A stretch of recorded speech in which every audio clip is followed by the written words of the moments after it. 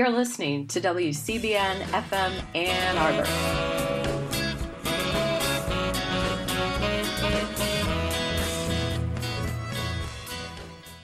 Good afternoon. You've got Living Writers, and I'm T. Hetzel. Today, I'm so happy to have joining me via technology, Megha Majumdar. Megha, welcome to Living Writers. Thank you so much for having me, T. Well, it's lovely to get this chance to talk with you. And where, do you mind me asking, since we're doing this all in like the virtual sort of space now, where are you speaking to us from? Where are you? I'm in Brooklyn. I'm at my apartment in Brooklyn where I've been since March. I know the feeling, kind of like in this space, even in the, right? All the same kind of area. Well, how are you doing? How are things for you during this really strange time? I think like everybody else, and probably much like you, it's been a really grim and exhausting time. Just kind of trying to keep up with the news and do what I can. I guess I was saying this before we started recording, but I'm really grateful to you for taking the time to have this conversation with me. I feel like a chance to chat about fiction and literature and whatever else might be helpful to the MFA students and others listening. I think it feels like a spot of relief. How are you doing? It feels like, I think, a chance to talk about ideas, and also thanks for writing A Burning, because I was able to become lost in the world of your novel as well. Thank you so much. Of course, was then even more anticipating the chance to get to speak with you. So thank you. Thanks for doing this, because yes, it also does take energy, but now I find, like, from you, I've already got some rejuvenation from the day is happening already. So I feel the same way. Yeah, thank you. I was going to say, may it be the same for you and everyone listening out there. And because I should say we're taping this on the 28th of October, 2020, but we will be airing it next week. So it's a very interesting and highly charged political time in the United States, and I think it's a really great time to have a conversation with you, Megha, about A Burning in particular. But you know what? Before we start our conversation, you're so easy to talk to. I'll just, it's not my voice I want to hear today. It's yours, Megha. Megha Majumdar was born and raised in Kolkata, India. She moved to the United States to attend college at Harvard University, followed by graduate school in social anthropology at Johns Hopkins University. She works as an editor at Catapult and lives in New York City. A Burning is her first book. Follow her on Twitter at Megha Maj and on Instagram at megha.maj. And we can fill in more pieces of your biography too. I love that you included the Twitter and Instagram in that. I don't know, it just seems like such a part of the world now too, doesn't it? It's true. I feel like I have been grateful for social media this year. I don't know if you use social media very much, but I felt like, now that we're all cooped up at home, it's really been a place to have conversations and feel connected and see what other people are thinking about. Oh, completely. And yes, Living Writers definitely has, it's a meager social media presence, but I'm trying, Megha. I will follow you. That's kind indeed.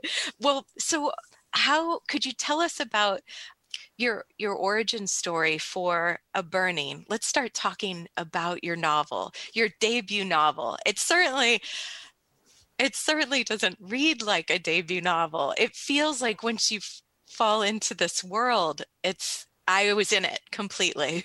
Thank you so much. That is very generous of you. I started working on A Burning several years ago when I was just observing what was happening in India, just looking at the rise in violence, anti-Muslim violence, and just looking at the changes in this incredibly diverse and secular country. And I felt like I wanted to see, well, in this situation of escalating injustice and prejudice and violence, how do individuals move forward? How do individual, ordinary people hold on to big dreams and chase big ambitions? So that's kind of where the book started. And I landed on these 3 characters, which I can speak briefly about if you like. That would be lovely. Yes.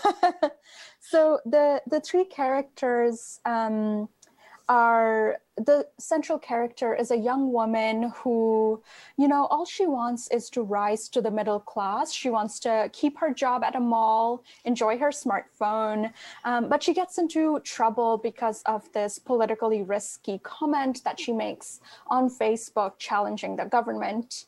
The second main character is her former school teacher, who is this guy who, he feels that in his work, he's not really having the kind of social impact that he might have wanted to. His students don't take him seriously. They are always trying to skip out of his class. And also the recognition too, right? Exactly. Not so much caring about them, but right. how he's seen and treated.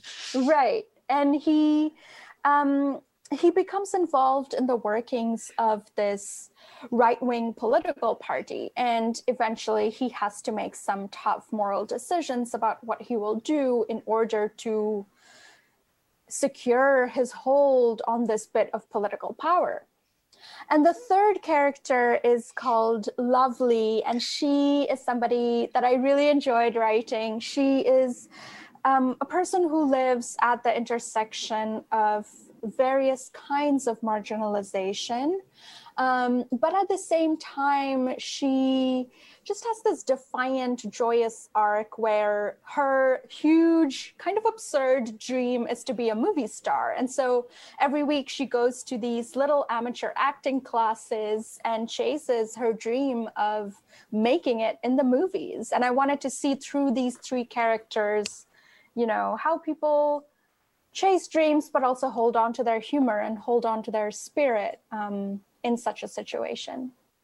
It seems like, thank you also for sort of giving us the intro to each of the main forces of the book, and they interconnect as well, because Lovely is learning English from Jivan. That's right. And I'm just making sure I'm pronouncing her name correctly too. And Jivan. Jivan was oh, sorry, go on. I was just going to say that it's pronounced Jivan. Jivan. And Jivan was a student of P.T. Sir. That's right. And I love to hear how you're talking about it as chasing dreams, and Lovely to me was the one that definitely embodies this the most. I feel like with Jivan, it's kind of amazing how we get to learn about her backstory, and with the structure of the novel. Maybe we can start talking a little bit about how it started coming together, the making of it. Did you start writing, because it's a very interesting structure where you have each of the characters having chapters, and then we have interludes as well. So was it that you started hearing a voice of a particular character, and that's how we start with Jivan? Or how did it start for you, Megha? That's a great question. Very writerly question. I love that you were so attentive to the structure in reading it. Do you write fiction as well? Oh, shorts. But this novel is inspiring and makes me want to write as well. I'm so glad. I'm so glad. For me, it began with, so once I had the big question of, well, how do people move forward with their dreams in this time? I needed to break that big question down into parts. And I felt that each character was giving me a different path into answering that question, or even trying to pose that question forcefully.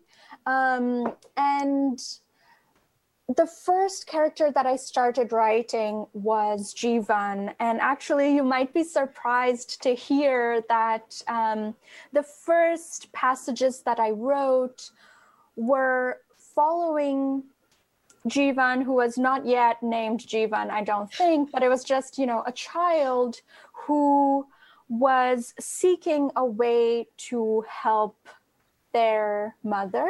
I had this idea of, I was very moved by this idea of this moment in your life when you find that you are no longer, it's not your parent who's taking care of you, but you are taking care of your parent. And there's that flip, and so that is something that I think is still in the book, though perhaps a little bit more subdued. But part of Jivan's thread is so much about making sure that her mother is taken care of. And that her father. Mother, right. Her parents do not worry about her. So that's kind of where it started, which is probably a surprising starting place. Well, it is because within the first moments of the novel, we hear about the main event of the explosion at the train station. But it's interesting because you don't choose to show us that as an opening scene. It's more important how Jivan is thinking about it and writing about it on social media. Yeah, that is so funny that you ask about that, because for a long time, the opening was a scene that was focused much more on the attack on the train, and staying close to the perspective of those inside the train. So I had that as this kind of false opening before the real opening. But then we worked on it quite a bit. And I think it was my editor's suggestion to begin with Jivan's mother and her, which I completely agree with. Now I'm really glad that there isn't that kind of stop-start motion in the beginning, and you are right in, one of the main character arcs. But yeah, you're totally right that it was a big part of what I was thinking about. It seems so because it feels so right and necessary, because it's so chilling how this comment that Jivan says, because maybe we should, instead of talking abstractly about it, maybe we could look at it. Do you want to? Sure.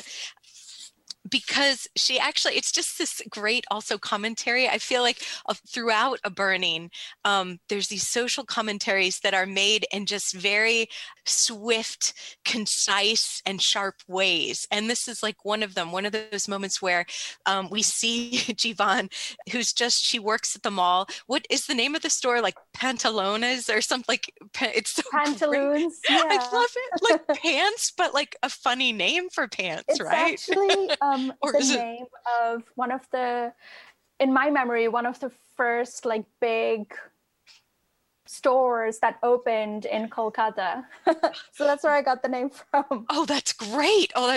Well, and then and to this point about social commentary, so we learn that she works in a mall, that she's saved up to get her own mobile phone, and you kind of think, oh, a mall, but then later on there's characters who try to go into the mall and they're not allowed to because of the way they look unless they pay a fee. And so then you're the world and the constraints and the prejudices of the world that we're in I think you're is clear. the first person to ask about that particular section where, this character wants to go to a mall with his friend and he's prevented from doing so, or like asked to pay an entry fee to go to the mall. And that actually, that really happened in my hometown. They opened a new mall. And it was so interesting for me watching these malls open in my hometown, which is Kolkata in India, and see all the ways in which, they become points for questions of obviously, class to converge, because you have these kind of luxury goods stores that only a few people can afford to go to or even step foot in, really. Or be near. Right. And then, you have other people in the neighborhood, like people who obviously see this new mall and are obviously drawn to it. But then this particular mall tried instituting an entry fee. They said it was for everyone, but rumor was that it was meant to keep certain people out. So I was very intrigued by that and that kind of heartbreaking act of trying to keep certain people out of a space.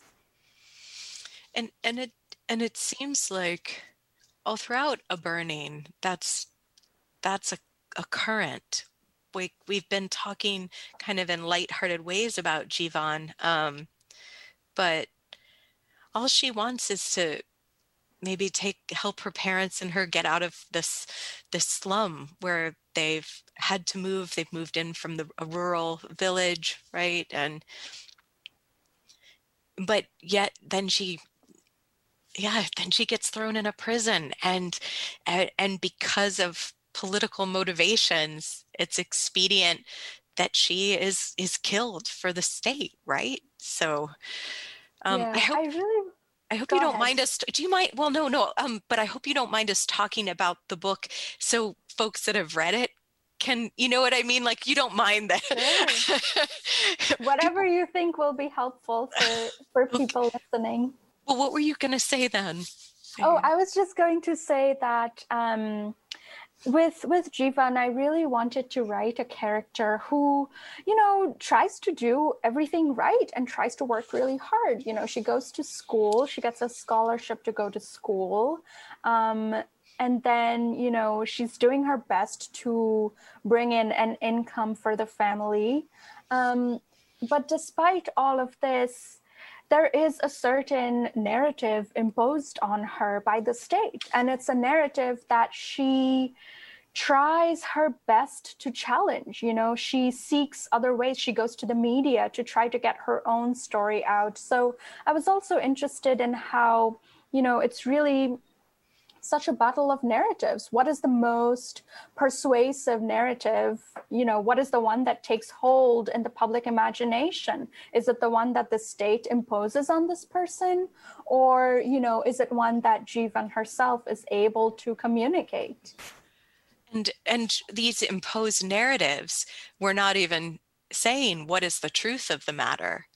It's quite literally these imposed narratives. Right. I think it's such a profound injustice, because this character, the state sees certain elements of her background and certain elements of her identity and says, here's what makes sense for this character. Here's the kind of logic that we're going to impose on this person, and it will be persuasive because of beliefs and prejudices that other people have. But for Jivan, what she cares about is her family's well-being. Let's go back to Jivan. It would be on page 5. So this is a very early moment, of the novel. And Jivan is on her phone. She was at the train station. We don't know the depth of what she experienced. That comes later when we learn more about that from her story, right, Megha? But now she's like many people. You get that you want your post or what you're saying to have some kind of attention, right? It's such a yes. it's the pull of social media. You want those likes.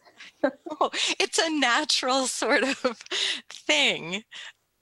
But yeah, do you want to talk about it, Megha? Do you want to this, because this moment is critical for the rest of. Yeah. So the moment you're talking about is Jeevan sees this video shared on social media, and she is moved by it and decides to, share it once again, adding a caption.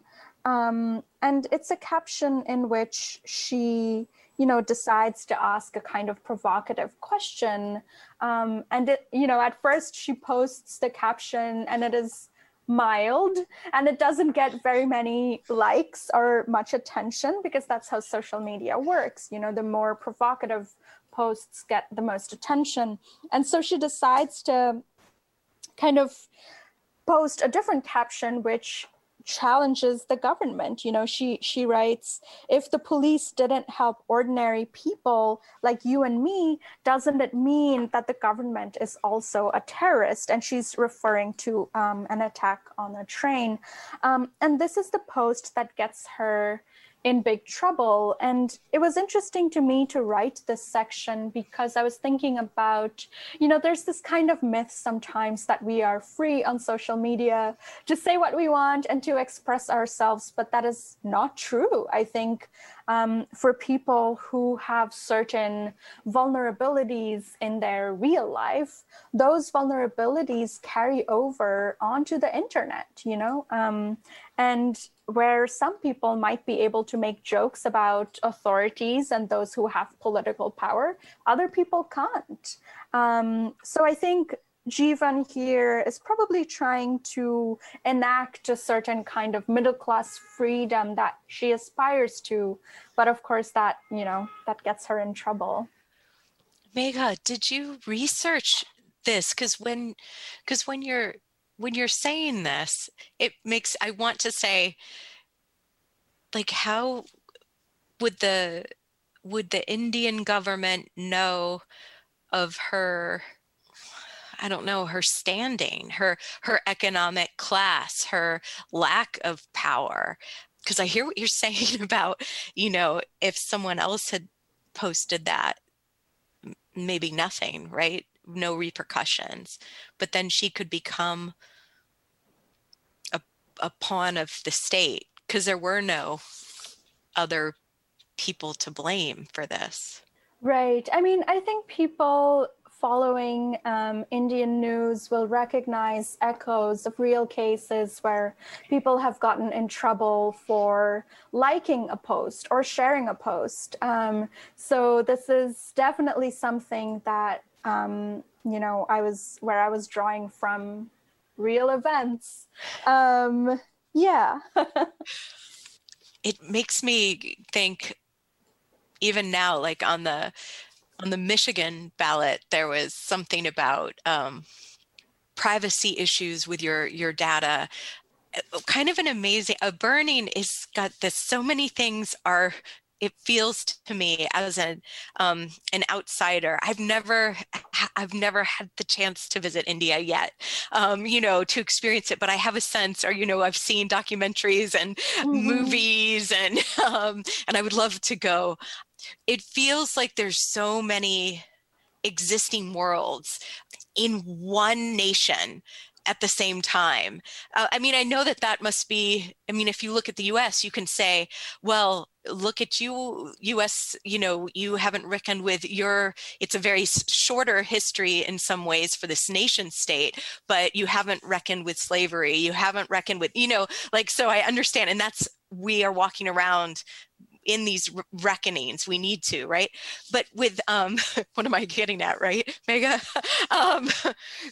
But with India, even with Lovely's character and when you were talking about who she represents, the Hijras, right? These are ancient, like an ancient transgender community of India. It's something that's this community has existed and in some ways been venerated or more blessed, but also in some ways maybe considered on the margins. it just feels like there's so many, and then we're talking about the malls and Yeah. economics, and then of course the mobile phones and everything else. It's a vast place. Yes, Yeah. and it feels almost like, because, and maybe because I'm an outsider to it, then I can see it. Right. I'm Kind very of. glad that, you're picking up on that sense of, richness and busyness and all of these different kinds of realities where, this is a world where um, there are communal tensions and there are malls and there's social media and there's, the world of films and Bollywood. And um, it's I'm very glad because it's part of what I wanted to convey in the book is it's such a vast world, and within this world I wanted the reader to feel that they are able to have glimpses of the complexity of all the different elements of this world, so that's part of why I decided to have, and you referred to this briefly earlier, these short chapters called interludes, where I follow, or the book follows, a minor character for just a couple pages. And I felt like, I wanted to gesture toward how big this world is, how many potential complex stories the reader can follow in this world, So within this book, I felt I only had room to follow 3 characters in depth, but then I wanted to hint at, well, here are all of these other doors that you can open. Can I ask you about the shorts that you're working on? I am actually not working on a current project at all. How does that feel? The not having a current project? Yeah, the period of silence between projects. Well, I wish I could say it was an unusual feeling. But I think you can kind of get used to it, which I think is not, it doesn't feel good, because then a part of you isn't really alive. I think there's a way you can be working on fragments, and maybe it doesn't have to have a public face to it. So I think. Yeah. How because with your day job is at Catapult, right, Megha? Right. How is it? I mean, usually I'll wait a little bit longer, but are you writing now? Like, to ask, like, what are current projects, No, I think that's a perfectly valid question right now, because it's, like we were just talking about, it's such a stressful time, and it's a time in which I think we're all doing what we can. For me, I've been writing very, very slowly, a second novel, and it's been a mix of trying to be disciplined, but also being gentle with myself. I think, there are days where I find that I have just spent whatever downtime I had reading the news, or, you watch the debates and it just ruins your night and you have no energy left to do anything else.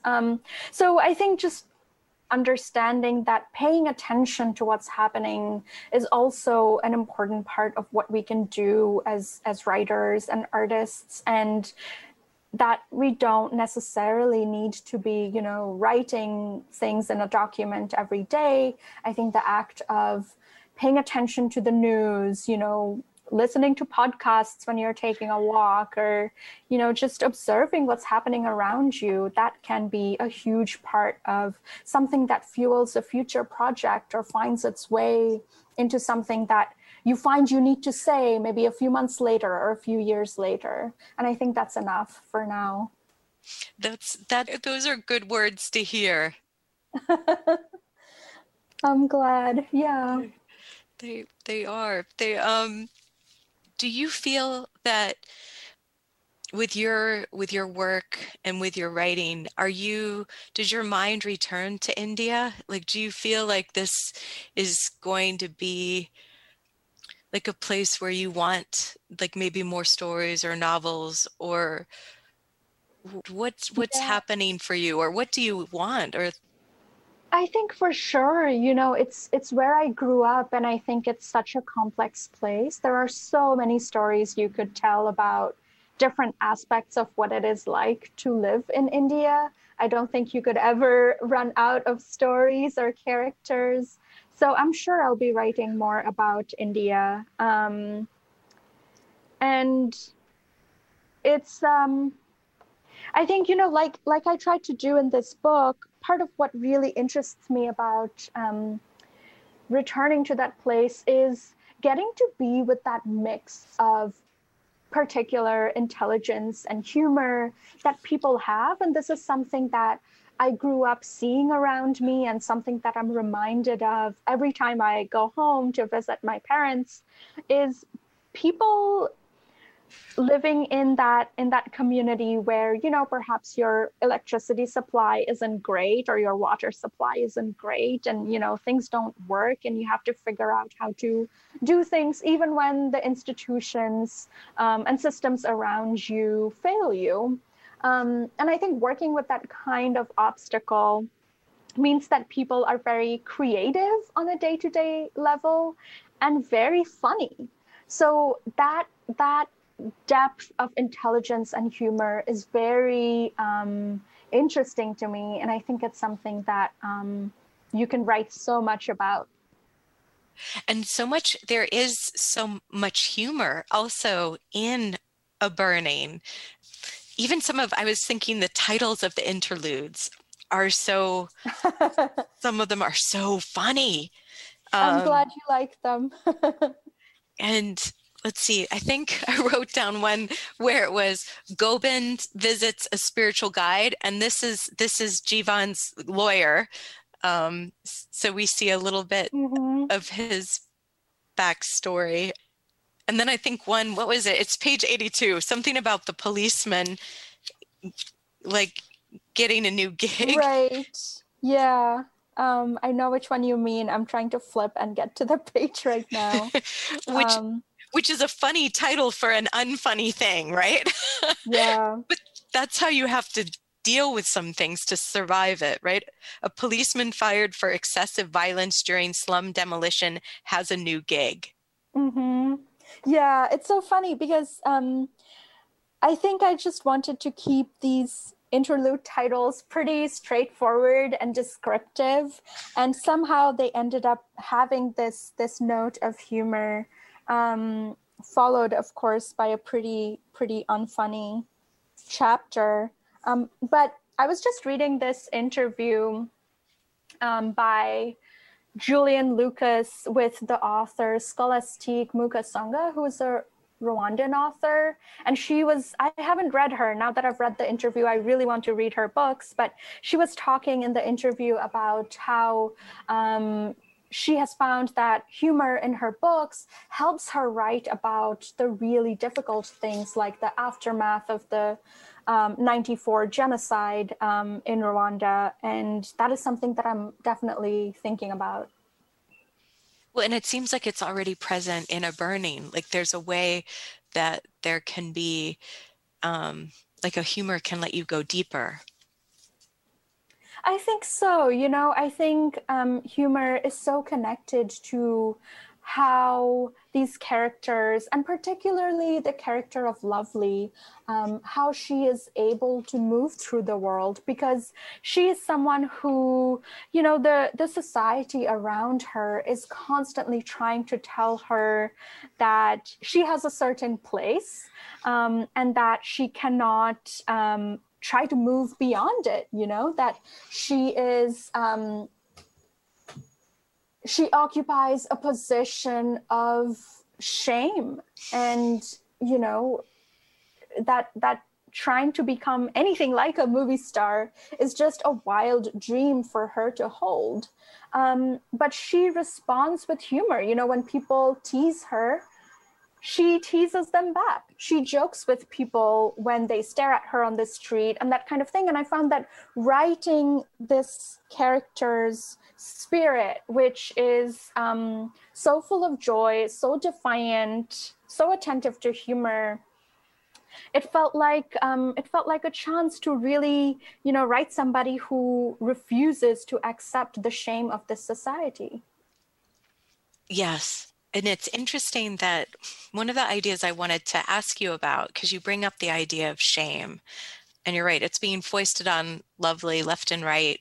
She has somebody who she loves in her life, but his family won't allow it. She actually ends up going to, as one of her functions, to the wedding to bless the bride. And but I wonder about this idea of shame, because when did you know in the writing of this? I don't know if it's possible to say, like if you knew before, or if you, in the writing of it, you found it, but that Lovely would have to betray Jeevan too.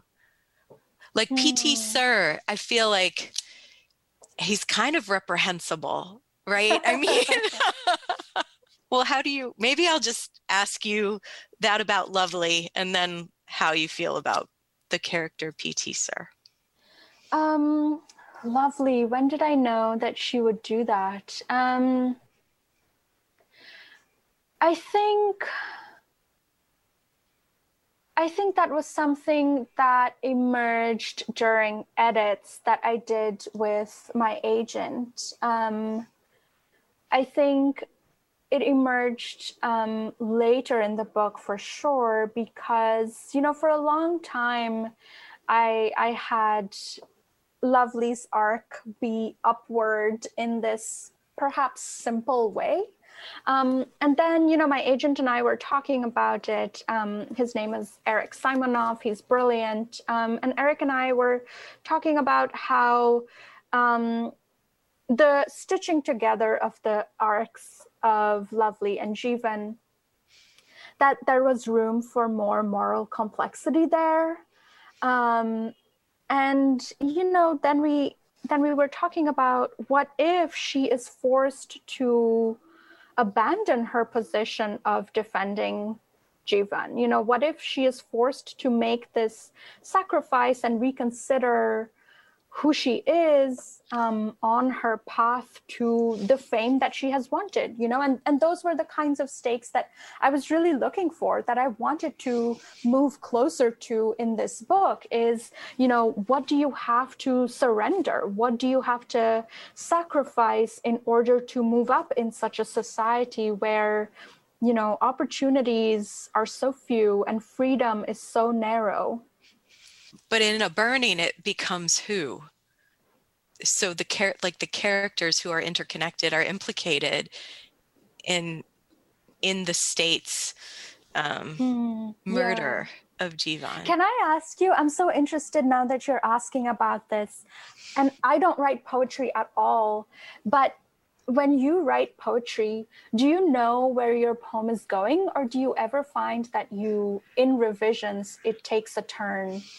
Yeah, or even in the drafting of it, I think. Yeah, but it's interesting to hear you say, I mean, I think what I'm hearing you say, so correct me if I'm wrong here, but that you had a working manuscript of this story, but you were finding these different pieces that you either wanted to draw out more, or did you write more into the manuscript at that point to kind of change, like with the example of Lovely, like how at this point, because there's this lovely moment of complete pathos when we see Lovely try to search out Jeevan's home, and she sees like her father dealing with reporters, and then later comes back to sweep all their cigarette butts, this moment of real friendship. And then it's because it's so interesting. How did you know you wanted, or not you wanted, but I feel like the novel, or what the story of the novel's momentum wanted? Yeah, I think this is probably a good opening into kind of a process question, because I took the manuscript as far as I could. And, you know, a close friend of mine read it, my husband read it, and both of them offered incredible, astute suggestions. So I did a ton of editing and revision on my own. But the manuscript was eventually at a place where I knew that, of course, it was nowhere close to being perfect, but I had solved all the problems that I knew how to solve, and I needed to open it up to an agent or an editor.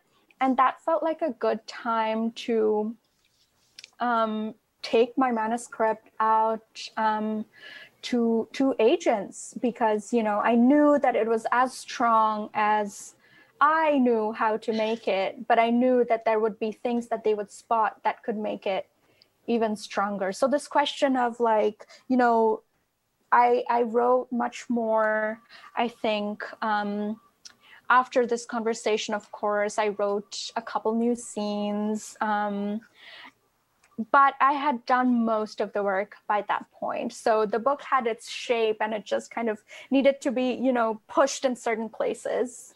Yeah. And it also sounds like, in a way, you have to, I don't know, decide if you're going to trust someone to also know that they have a faith in the story that you're telling.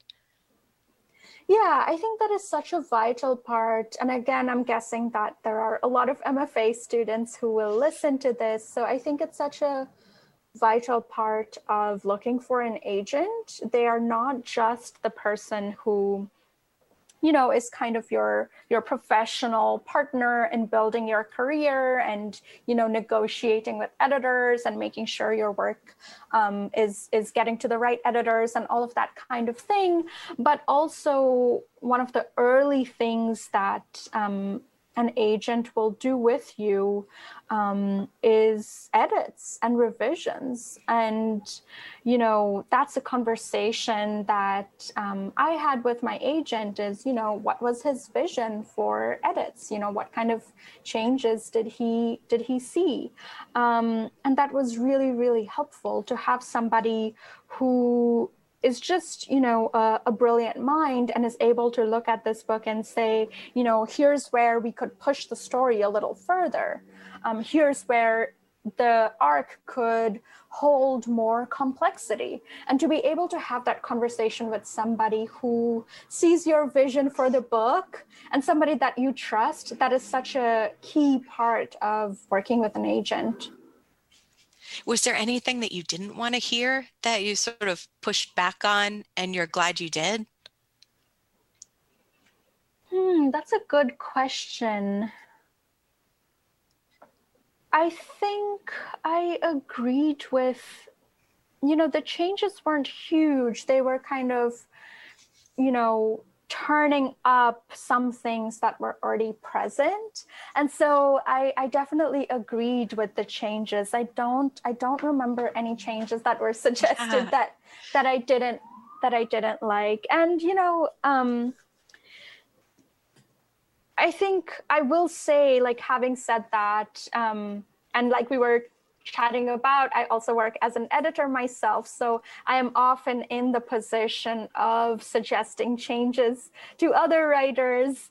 I will say that that space of disagreement is so good, you know, and I think that writers should not be afraid of getting editorial suggestions that they disagree with. You know, I feel like, and this is, I'm putting on my editor hat a little bit now, but when an editor reads your work, they are simply asking the questions that they feel other readers might ask, you know? So if there are moments where the text could use more clarity, or, you know, it's unclear what is happening in a certain scene, or it's unclear if a certain scene needs to be 5 pages rather than 3 pages, you know, so that that's the kind of question that it's an editor's job to pose to the writer. And then the writer can always say, you know, this is how I would like it to stay. But all an editor is suggesting when they suggest a change or bring up a question is, you know, take a moment and think about it. That's really all it is. And then it is completely the writer's right to say, this is how I love it. This is my vision for this scene. Let's keep it this way. It's great to hear you talking with your editor's hat on as well. But let's get back to the writer you. Would you mind reading from A Burning so we can hear some prose everyone can hear? Okay. I'm happy to read a little bit from the beginning. You smell like smoke, my mother said to me. So I rubbed an oval of soap in my hair and poured a whole bucket of water on myself before a neighbor complained that I was wasting the morning supply. There was a curfew that day. On the main street, a police jeep would creep by every half hour. Daily wage laborers compelled to work would come home with arms raised to show they had no weapons. In bed, my wet hair spread on the pillow, I picked up my new phone, purchased with my own salary, screen guard still attached. On Facebook, there was only one conversation. These terrorists attacked the wrong neighborhood. The night before, I had been at the railway station, no more than a 15-minute walk from my house. I ought to have seen the men who stole up to the open windows and threw flaming torches into the halted train. But all I saw were carriages burning, their doors locked from the outside and dangerously hot. The fire spread to huts bordering the station, smoke filling the chests of those who lived there. More than 100 people died.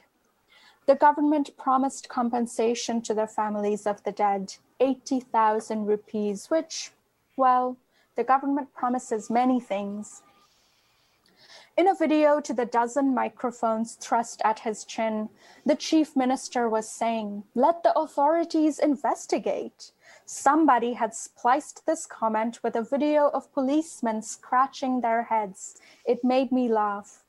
I admired these strangers on Facebook who said anything they wanted to. They were not afraid of making jokes. Whether it was about the police or the ministers, they had their fun. And wasn't that freedom?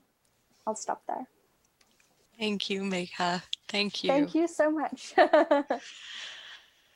When you were writing, when you were drafting, when did it become clear that you wanted these, because we talked about how there's the three main story arcs that are interconnected. The voices, was that just something that you were like, well, of course it's going to be, then the next voice will be, you know, another character and we'll meet? I kind of had that structure in mind because I knew I wanted this book to read in this way where it's capturing as much as possible of this really big fictional world. So I knew I needed these three characters and I knew that they would be stitched together in some way. But how I did it in very practical terms is I had these three separate documents going for the three characters. So I wrote each arc as a full arc. And then I figured out how to kind of chop them up and bring them together and make a whole book out of it. And that part involved a lot of work. I'm very glad that I wrote them as separate documents because otherwise it was getting hard for me to track, you know, where I was with each character. And also getting hard for me to track whether I was leaving any gaps or making sudden jumps in writing the characters. So having those three separate documents was really helpful. But then when I put them together, I found that I needed to do a lot of work making sure time moved in the same way across the three arcs, because there were, moments of unevenness that that I had to smooth over and rework and revise and just make sure that, whether we're talking about hours within a day or how the seasons pass or, when a festival appears in a book, all of that stuff was a ton of revision. And then for the interludes, did you find that you yourself writing those because for some reason, like, oh, you're thinking, oh yes, I'll write something more about this, the lawyer, for example. You know, Yeah, I had fun writing the interludes, and I wrote them because I think I felt a little disappointed that I could only write 3 characters with any depth, and I wanted to signal to the reader in some way that, well, these are the 3 stories that I am able to tell in this book, but look at all of these other potential stories that you could follow. Like, look at all of these other people with their worries and contradictions and jokes and humor. And it also felt important because part of my ambition with this book was to write a complex book. And I wanted to resist flattening in all parts of the book. And that meant that I didn't want any characters who, appear, perform their function in the plot and go away. I wanted to show that all of these minor characters who surround the major characters are also people who are living through this moment and who are thinking about other things. And the interludes felt like a good way to do that. They were also really fun to write because, rather than having to handle these long arcs, I could just kind of go further with a character for a tiny bit and really have fun with it. That's what it feels like reading them too. It feels like in this intense, like, vividness of the moment that you capture. I like that. So it's at the very end of A Burning, and it's working in a different way. So it's like it's an interlude, but it's different because it's not a character study. The past tense of hang is hung. So, I mean, these last few pages of the novel, it's like page after page, you're like, oh gosh. Because even that with the title, then the first line of the section is, unless what is being hung is a person, in which case the word is hanged. And then we go into this one morning after the president of the country rejected her mercy petition. How, for this part, because now we're sort of, well, I guess we as readers now are pulled back, and you as the writer, you pull back. Can you talk about why as the writer? That's a great question. I think I tried writing and rewriting this section, and I toggled, back and forth between doing this and staying with first person Jivan. But I felt that I wanted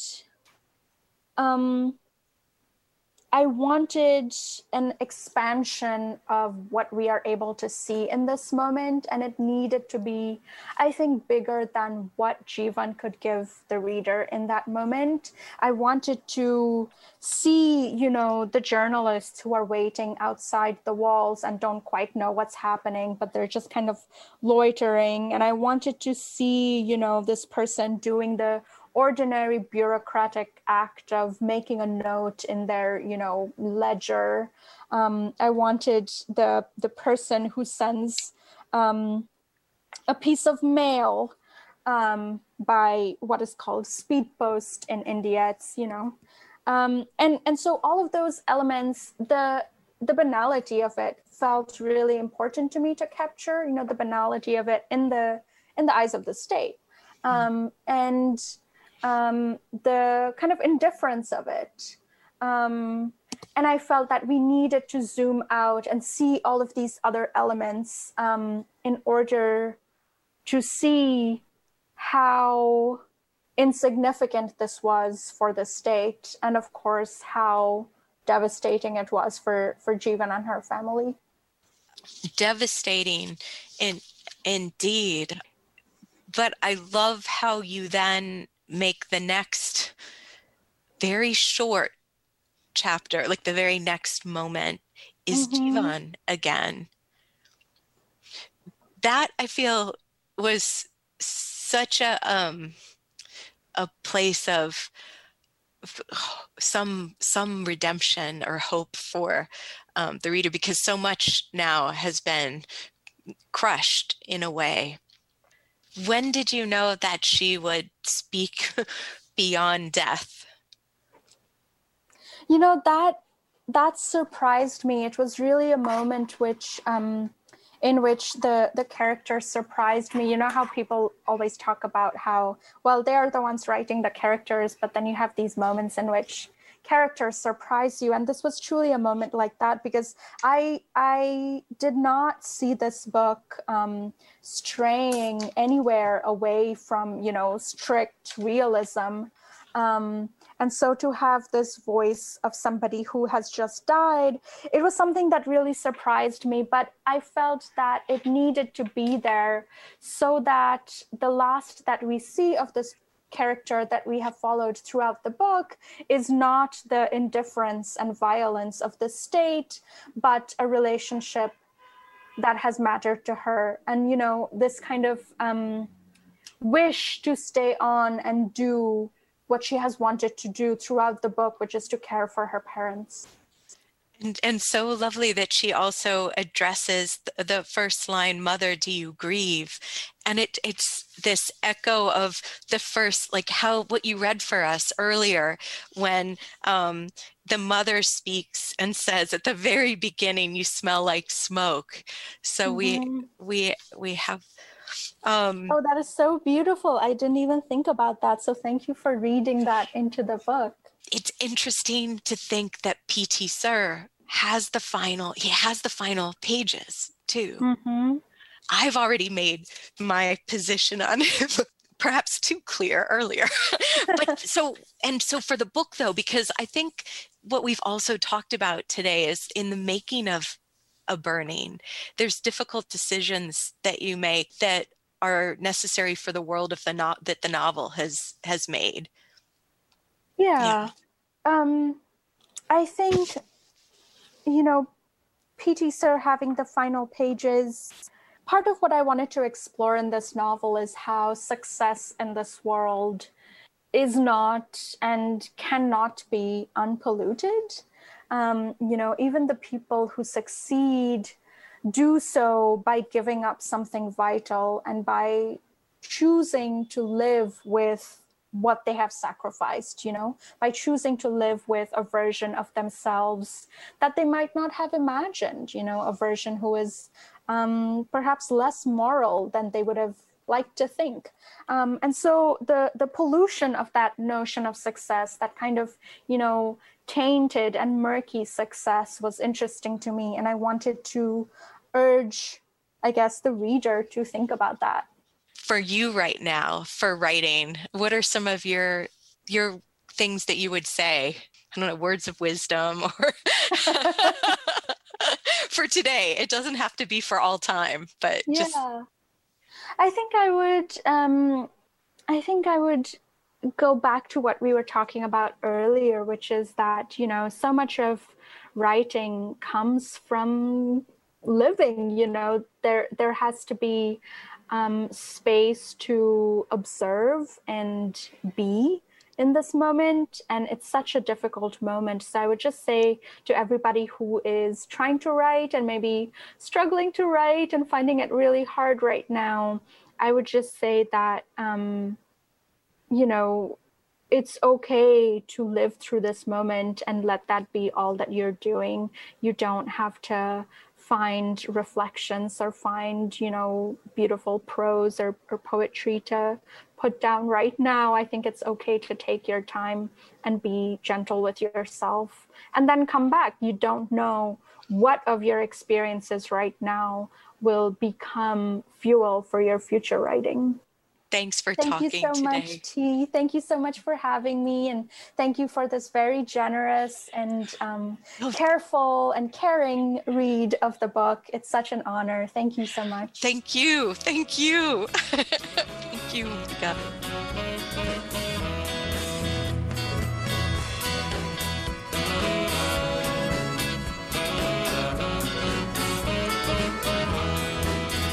I say maybe. WCBN-FM Ann Arbor Archives. Original air date September 19, 2011 at 6 a.m.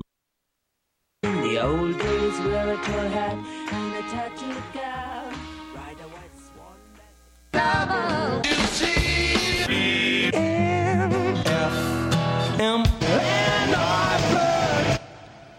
All right, it's time to wake up. Get out of bed. Your coffee maker is within reach. Well, at least it's within crawling distance. How about that? Thanks to Noah, and officially welcome aboard. Really looking forward to hearing more from him. It's always great to have new DJs down here. You can be one of them. He heard the call, and he came down and went through the training process. It's actually fairly painless. It's not like Pledge Week. Nope. No peanut butter in your ears, folks. We don't make you do that. And you don't have to run the gauntlet or any of that fun stuff. Anyway, this is Chicken Soup for the Vegetarian Soul between now and 9. Then, of course, it's time for Sue Dice and Area of Refuge. It's all good. Keep your dial just super glued right where it is at 88.3 WCBN-FM Ann Arbor. If you have a request or dedication, we can do our very best, at least, to try to get that on the air for you. You can either IM any DJ down here at the... I don't know. I still don't know all the technology exactly in terms of what to call this. I know it's the AOL it's Internet Messaging System, and I guess it's just called AIM for short. Anyway, our AIM screen name is WCBN-FM, but an easier way probably for most people is just the good old telephone. Our area code is 734, and the number is 763-3500. Going to start out with something from the new bin. This is The Four Charms.